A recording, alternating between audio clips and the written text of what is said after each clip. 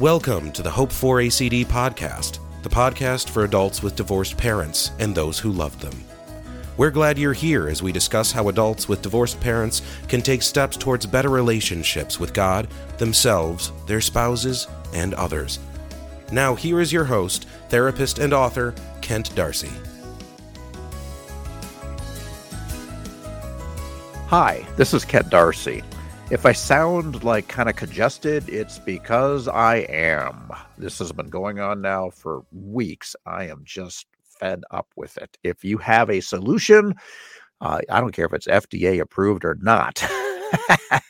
I am like, email me because this is just, it's just been a hassle. But thank you for joining us at Hope for ACD, Hope for Adult Children of Divorce, or adults with divorced parents, since a growing number of you were not children when your parents divorced. You were caught in that gray divorce storm that is building. But regardless of when your parents divorced, Christmas can be tough. For many people in general, the research shows one of the things that can cause holiday sadness, or holiday blues, as it's often called, is stress. You have to do this. You have to go here or there. Picking just the right gift for just the right person, but the money is tight, and your time is even tighter. Lots and lots of stress. Other reasons that can lead to holiday blues include loneliness. This is a very tough time of year for a lot of people. Or unrealistic expectations. Maybe your experience doesn't live up to the Hallmark movie experience. Columnist Reku Basu had an interesting quote. He wrote, "Christmas unites past and present in both affirming and painful ways." And that's kind of what adults with divorced parents experience. Christmas unites past and present in both affirming and painful ways. Although we tend to be impacted and remember the painful ways. Those painful ways also produce sadness. So for adults with divorced parents, even though the other reasons, stress, loneliness, etc., may apply, I've found that often the holiday blues are caused by grief. Grief is the emotional response to a loss. It doesn't have to be about death. If you're more interested in grief, want to get into it in a little more detail, I've done a couple of podcasts on how grief impacts adults with divorced parents. You can check out those podcasts on our website, hopeforacd.com. But it's important to know that any loss can produce grieving. And with parental divorce come a lot of losses, particularly at the holidays. And I want to take a moment and just look at a couple of them. One of the biggest losses is not having both of our parents together as a couple. Even if you're seeing the other one later, it's not the same. It's not the ideal many of us as kids desire. For me, because my father was out of town, the divorce meant talking to my dad on the phone on Christmas Day for many years. I knew I missed him as a kid at this time of year, but didn't realize how much I was grieving until I was well into my adulthood. Actually, the healing started when I was doing the research that led to this ministry. I knew something was off, but I just didn't connect the dots. And that's true for a lot of us. So missing one parent or the other at Christmas can be a big deal for us and create sadness. Another loss can be grandparents and extended families. I've heard examples where entire families were not accessible after the divorce. And that's so unfortunate because there's things we miss. Here's an example. For the first 14 years of your life, you went to grandma's on Christmas Eve and had those amazing homemade cookies hot out of the oven.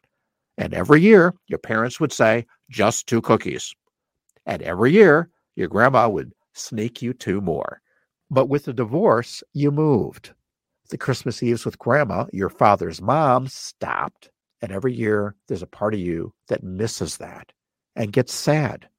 For those of you who have experienced gray divorce, your parents waited until you were grown to divorce, this can be double trouble emotionally. For example, for 10 years, you've taken your kids to grandma and grandpa's house, but grandpa isn't there anymore. It's a double loss for you. You're used to your parents being together for you. You're used to your parents being together for your kids at Christmas. And when new people get introduced to the mix, it gets even crazier, and you grieve the loss of what was. So we miss our grandparents and extended families. Maybe your loss is annual Christmas traditions. I just mentioned one. Going to grandma's house, sneaking a cookie, probably opening gifts together, or other things that you did every year. The research shows kids love routine.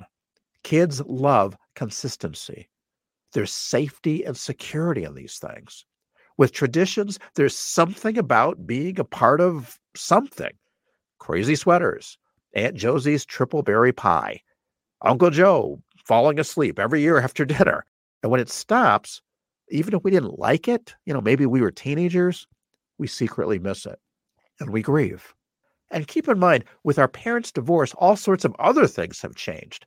So these changes compound a world where we have no control. And the divorce articles tell the parents, it's important to create new traditions. And that's true. But we often miss and grieve the old ones. I heard an interview by Carol Hughes and Bruce Friedenberg. They are the authors of a book called Home Will Never Be the Same Again, a guide for adult children of gray divorce. Really good book. The book is listed in the resource section of our website. But they mentioned something that was really profound to me. They said, and I'm kind of paraphrasing, the losses we experience when our parents divorce are like oxygen. Oxygen is always there, but you don't notice it until you're having trouble getting it. Like right now that my nose is all plugged up. Oh, my goodness. Likewise, we don't notice the importance of what we have. Parents together, traditions, grandma's cookies, until they're gone. And when the Christmas music starts, we're reminded and we get sad. It's an almost involuntary response to unresolved grief. So traditions can be a source of sadness for us. And the last loss I want to look at is the loss of what should or shouldn't have been. Basically, the difference or gap between what we had or didn't have and the ideal. For example, maybe after the divorce, your parents argued about where you'd be for the holiday and never bothering to ask you for your opinion. Maybe you had good collaborative parents. They got together with you on Christmas and they didn't argue, but while it was cool having them together, you knew it wasn't real. One of them would be leaving shortly. Consequently, you never really enjoyed Christmas because it was too painful to have the goodbyes at the end. Or maybe you got new clothes at one house, but couldn't wear them at the other house. Maybe you spent half of Christmas Day in the car because both sides wanted you. Or you met the new significant other on Christmas. Even those of you whose parents, weren't the best married couple, and you get why they divorced, you grieve what should have been if they could have just got their act together. It's amazing the stories I've seen and I've heard. And we grieve. We're sad. And just push through it. But how can we move past this in a healthy way? What can we do? First, work through the sadness. Dr. Taya Smith, who is a licensed marriage and family therapist, says, and I quote, "If you are struggling with the holiday blues, accept that this is your reality and give yourself permission to feel this way." Close quote. Basically, don't beat yourself up if you're feeling sad. This can be particularly problematic for Christians. The joy of the Lord is our strength. Count it all joy when you fall into various trials. I have the joy down in my heart. But I don't. So do I have enough faith? Am I not really a Christian? As far back as I can remember, yes, you do have enough faith. And yes, you really are a Christian. You're just a Christian in a human body. Paul talked about that. Maybe we can deal with that on another podcast. But as I started to say, as far back as I can remember, after my parents' divorce, I was sad at Christmastime. Not weepy, depressed sad, just that low-grade, under-the-radar sadness. Even in adulthood, it would start every year when I heard the first Christmas songs. My solution was to stuff it and push through the season. Keep up the smile. Dr. Smith suggests a better way. Dr. Smith suggests identify the why. I did this years ago by journaling. I journaled, what did I miss and why? Who did I miss and why? Maybe for you, it's what or who you don't miss. Whatever it is, journaling can be a big help. But sharing with someone you trust is even better. The Bible says, cast all your cares on God, for he cares for you. It also says, bear one another's burdens, and so fulfill the law of Christ. Find someone you can share with, ideally your spouse, but someone who will listen and support you. And just a side note, I wouldn't recommend one of your divorced parents. Usually they're dealing with their own issues. They're not quite getting the picture. And I mean, sometimes it works, but I would be cautious about going to your divorced parents this way. Find someone you can share with, ideally your spouse, but someone who will listen and support you. One of the challenges I have in my counseling office is teaching people how to listen to others. We are a society that loves to talk, but has very few people who know how to listen. The Bible says, be quick to listen, slow to speak, and slow to become angry. We tend to be slow to listen and quick to speak. So when you're sharing what you miss about Christmas and why, make sure you have someone that knows how to listen. The best listeners are slow to speak and quick to listen. Some of the best listeners are counselors. Don't hesitate to seek professional help. Oh, it's not that bad, Ken. It doesn't have to be that bad to get help. Yes, I've spoken with Christians who hate Christmas and can't wait for it to be over every year. But I've talked to many more who just want to enjoy this season of Jesus' birth. Reach out to someone and share your parental divorce holiday struggles. So the first way to overcome holiday or divorce-related blues is work through them by admitting you have them and learning the why behind the sadness. The second way to move past the holiday blues is focus on the blessings you do have. Most of us are really blessed. 1 Thessalonians 5, verse 18 says, "Give thanks in all circumstances, for this is the will of God in Christ Jesus for you." Give thanks for the small things. Give thanks for the big things. What do you have to be thankful for this Christmas? Can't think of anything? Give thanks that you have the equipment to listen to this podcast. Give thanks for the food God's provided. I remember back years ago when I was living in a divey apartment, there were days when the meal was rice with butter on it. Rice was cheap and filling. Today, it's probably ramen noodles. But in any case, give thanks. Even if you're alone, you probably have a roof over your head. Give thanks. Focus on the blessings you have. The next way to move past holiday blues is to make new blessings. If you're alone, volunteer at a place that serves the less fortunate. If parents, step-parents, ex-steps, missteps, and all the other ones are ruining your holiday, celebrate it with just your family. Well, they'll be mad. Maybe. I encourage you to listen to the podcast we have on boundaries. They'll be a real help in this area. Also, you can embrace new traditions. Yes, there are some old traditions we miss, and maybe we can continue, but your spouse or friends can bring their traditions, or you can start your own tradition. If you need an idea, Google is a wonderful thing. And the last thing I want to look at as far as overcoming the holiday blues is remember what Christmas is really all about. My favorite Christmas special is Charlie Brown Christmas. Seems like after 60 years, almost 60 years, it still holds up. Charlie Brown is saying, I guess I really don't know what Christmas is all about. Isn't there anyone who knows what Christmas is all about? And Linus says, sure, Charlie Brown, I can tell you what Christmas is all about. And then Linus says, and there were in the same country shepherds abiding in the field, keeping watch over their flock by night. And lo, the angel of the Lord came upon them, and the glory of the Lord shone round about them, and they were sore afraid. And the angel said unto them, fear not, for behold, I bring you good tidings of great joy, which shall be to all people. For unto you is born this day in the city of David a Savior, which is Christ the Lord. And this shall be a sign unto you. You shall find the babe wrapped in swaddling clothes, lying in a manger. And suddenly there was with the angel a multitude of the heavenly host, praising God and saying, glory to God in the highest, and on earth peace, goodwill toward men. That's what Christmas is all about, Charlie Brown. The birth of Christ. And as adult Jesus said, peace I leave with you. My peace I give to you. Not as the world gives do I give to you.